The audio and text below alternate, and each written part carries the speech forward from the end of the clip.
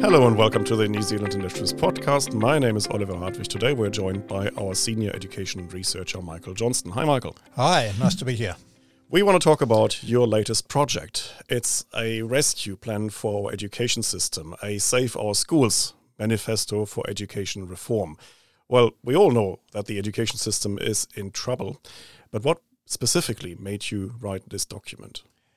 Well, we've seen data out of the ministry and other sources that shows a real problem in literacy and numeracy, with just a third of our young people able to write at a basic standard and only 2/3 able to read at a basic standard. Numeracy is somewhere in between, but that's just the tip of the iceberg. We've got a problem with the whole curriculum. It's underspecified, it's vague, and it prioritises the wrong things.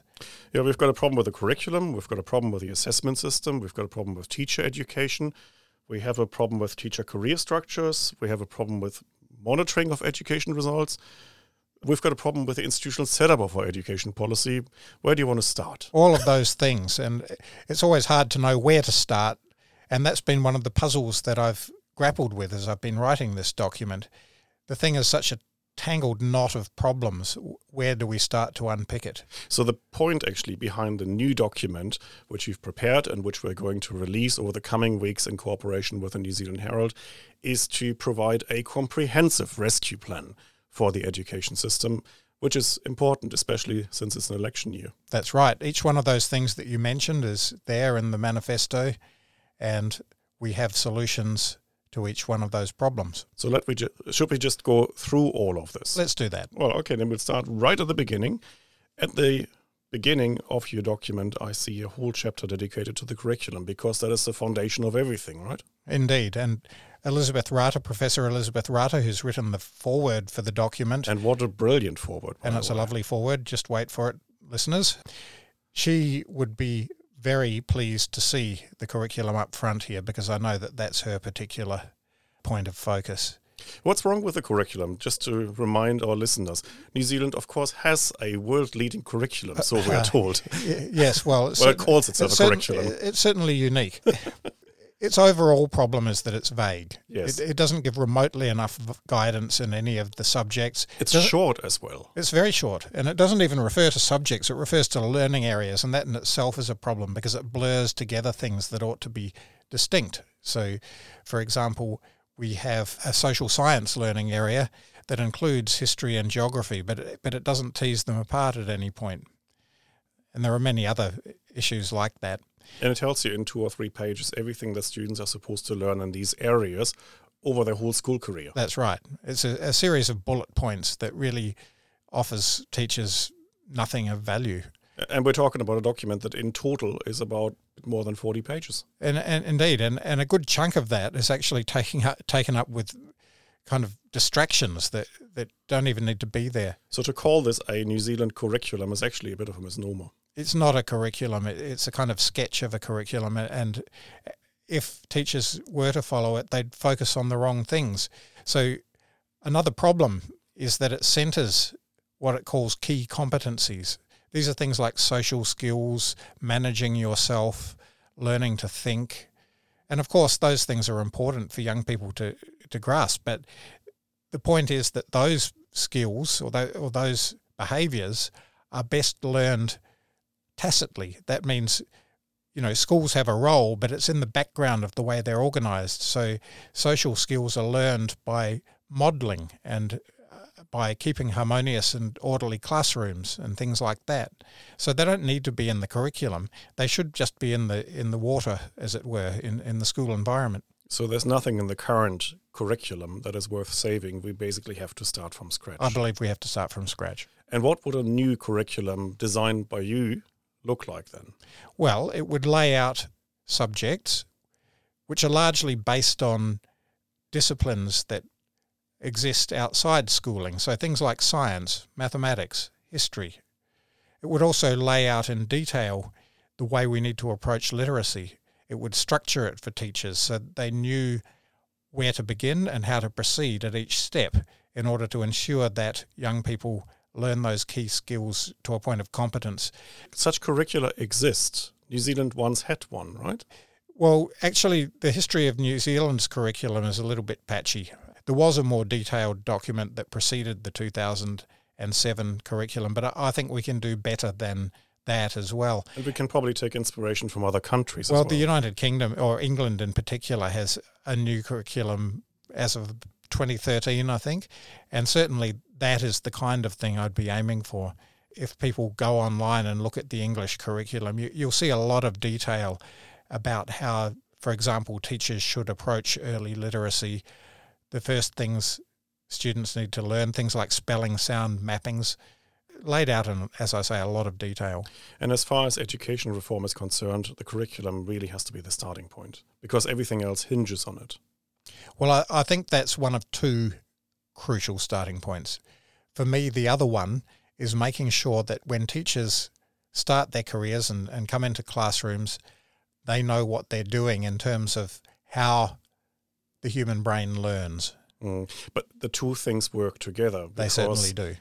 If you are a teacher, even if you're a well-qualified teacher, if you haven't got a curriculum, your job is a lot harder. That's right. So the curriculum is absolutely central, but so is making sure that teachers are equipped with the knowledge and skill they need to deliver that curriculum. So currently, our teachers aren't equipped to deliver this kind of knowledge?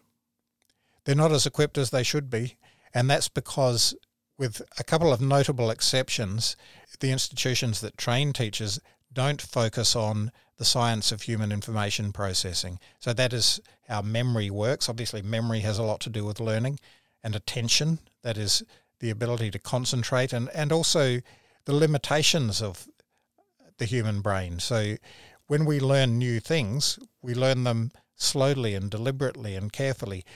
And the memory systems that we use to do that have a very limited capacity, and they're easily overwhelmed. And that's why a lot of children suffer problems with learning literacy and numeracy, because they get overloaded with different ways of doing things instead of focusing on the ways that work best.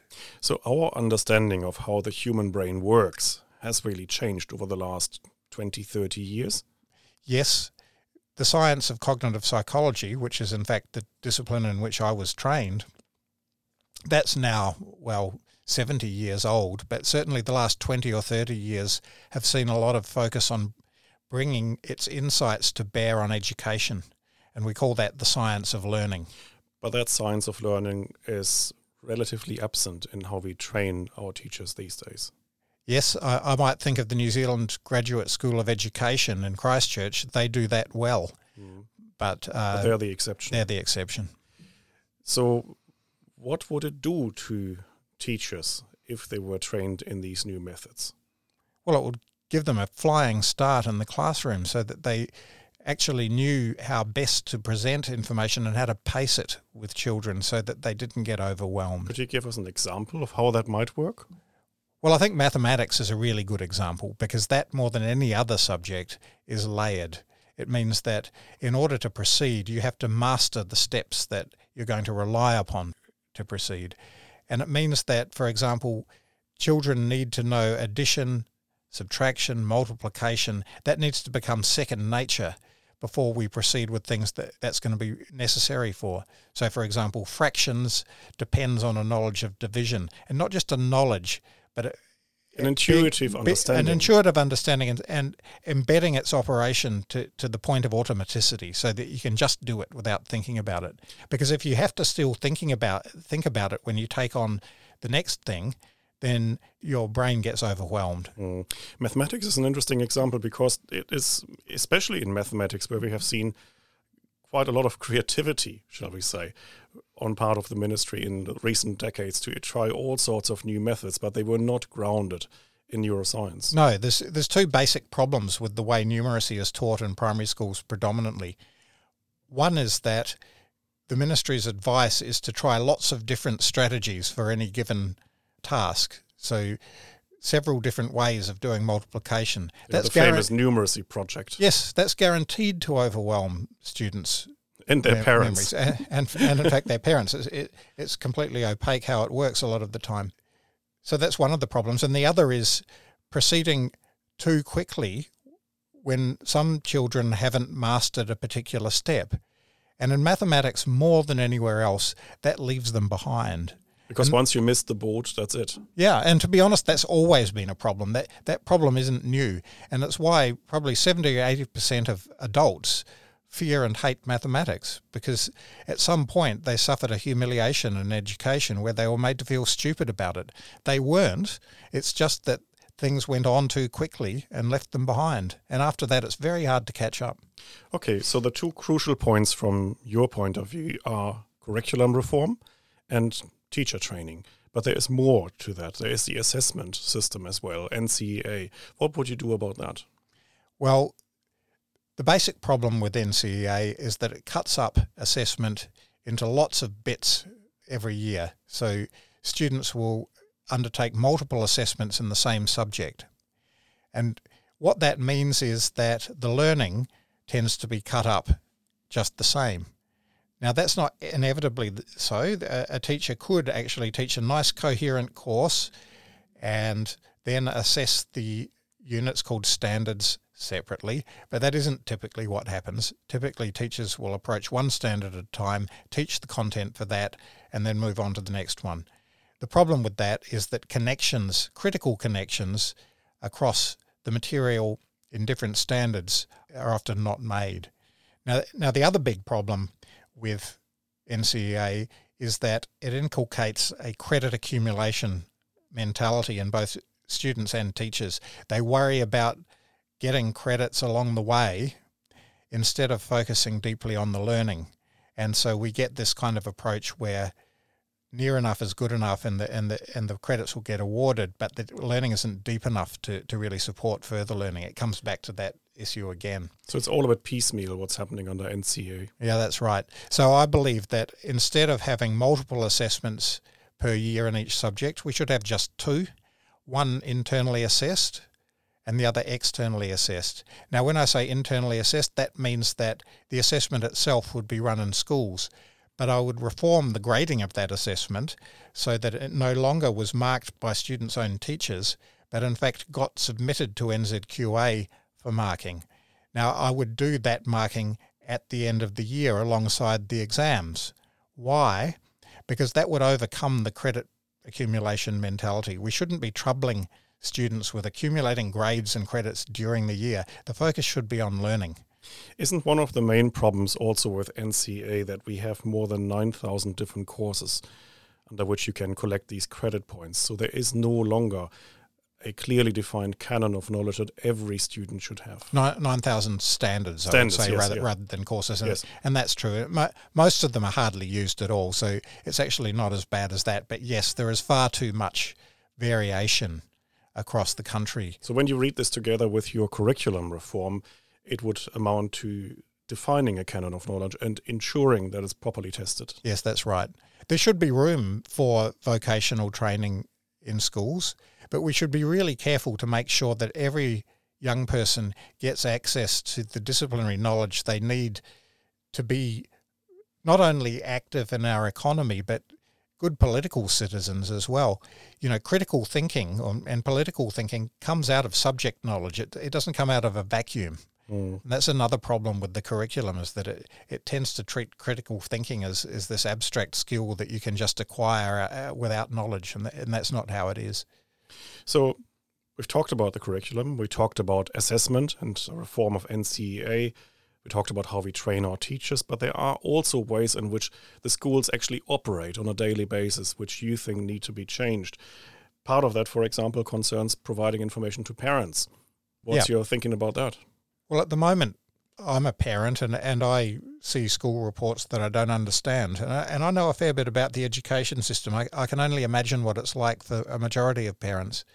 You get kind of vague signals about curriculum levels, which span 2 or 3 year levels at school, and you really have no idea what that means. So we need much more specific information, especially in key areas like reading, writing, numeracy and science, where parents are really aware of just where their child is at, and critically when things are going wrong, so that they're able to put pressure on to get something done about that. Mm-hmm. And you also have ideas on how you would manage teacher careers. Yes. So at the moment, we have a situation where teachers with a given level of experience are all paid the same. So basically teachers are paid for the amount of time that they've been teachers. There's some variation to do with their qualification Yeah, levels, and they get an upgrade basically every year until they've reached 8 years in schools, and then that's it. That's the end of their professional life as a teacher. Well, that's right. I mean, they can become heads of department, but that and takes them out of the classroom, principals, and that takes them out of the classroom time. But that's right. Basically, it's a generic model of pay, irrespective of the quality of the teacher, and that to me is a problem. Because as we know, all teachers are exactly the same. So it would seem. That was irony. Quite.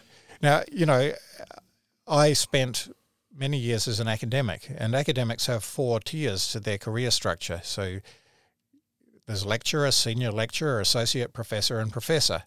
Now, when you're within one of those tiers, you can progress a certain amount each year and you get a bit of extra pay, but then you get to what's called a bar. And to cross that bar into the next tier, you have to submit an application. And that is a portfolio of evidence about your research, your teaching, your other contributions, and that's considered by a committee that then will either approve or not approve your promotion. And I'm suggesting something similar for teachers. And again, that's something that many other countries practice. Well, Australia certainly does. It has a 4-tier structure just like that. It's not called lecturer and senior lecturer, but it's that kind of approach. Mm. So it's only novel and radical by New Zealand standards, but actually commonplace elsewhere. Yes. And common sense, really. Well, it is common sense, because we want, obviously, the best teachers to be encouraged to stay in the profession and also to take leadership positions, which doesn't necessarily mean not being in the classroom anymore, but mentoring other teachers and using their expertise to bring other teachers forward. And indeed, that was something that we highlighted in one of our first education publications. And that's right. We sent our researcher at the time around the world to really see how other countries are handling exactly the same questions, and found great models, for example, in Singapore as well. Yes. So the most successful education systems have a good career structure for teachers. Okay. And at the systems level, you would like to see some change too. So there is the New Zealand Council for Education Research. Yeah. You're suggesting some changes there as well. Yeah, this to me is a pressure point for positive reform across the education system. So the New Zealand Council for Education Research is set up and receives funding from the ministry to undertake research on our education system. Now, so it's the ministry's think tank, basically.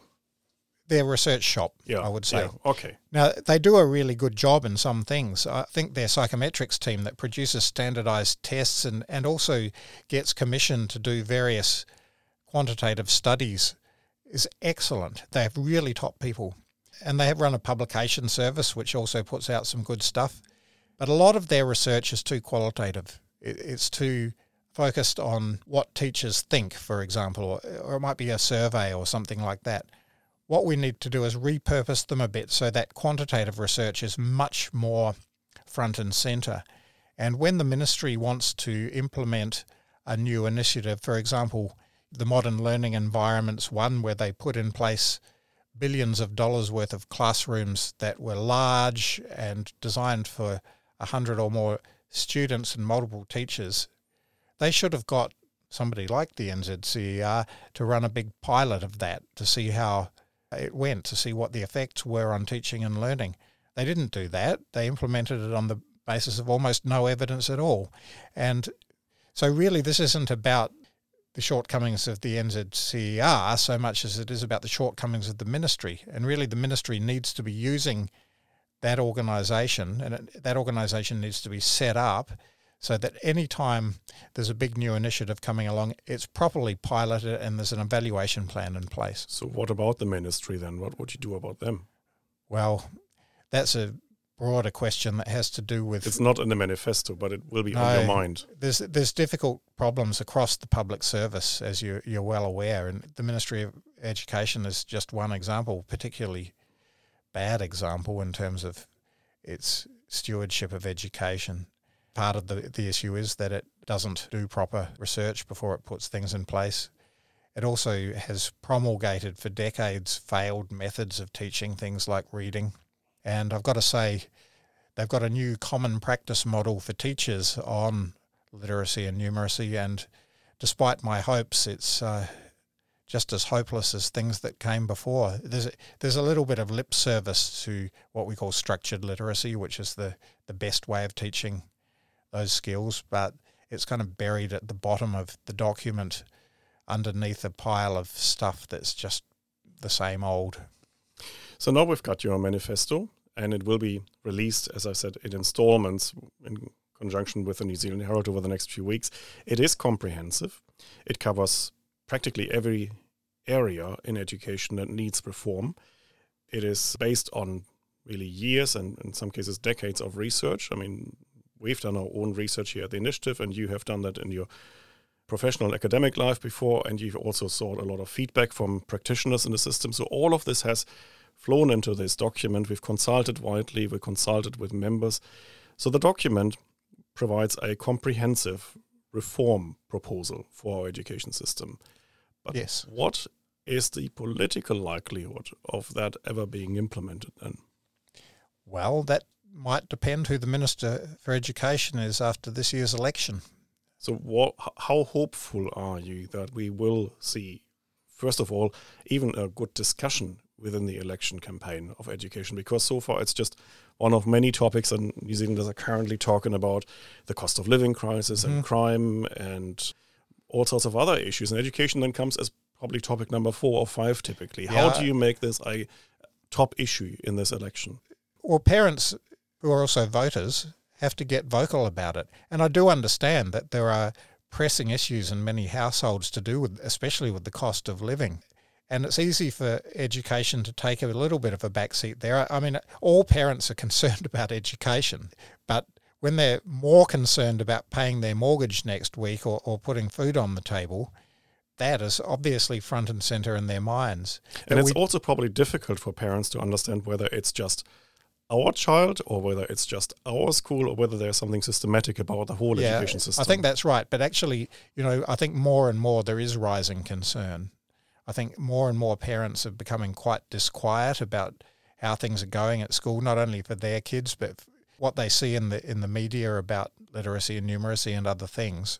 So is that the purpose of the whole manifesto, to tell parents you're not alone and we hear you? That is how we generate political will in the end, is for politicians to hear loud and clear from voters, in this case parents who are voters, that they want real and effective change. Well, then let's wish you all the best for the launch of this document. I hope the campaign with the Herald goes well, and that we will get the national discussion that we need to have to reform this education system, because nothing could be more important for the future of this country. Thank you, Oliver. I quite agree. Thank you, Michael.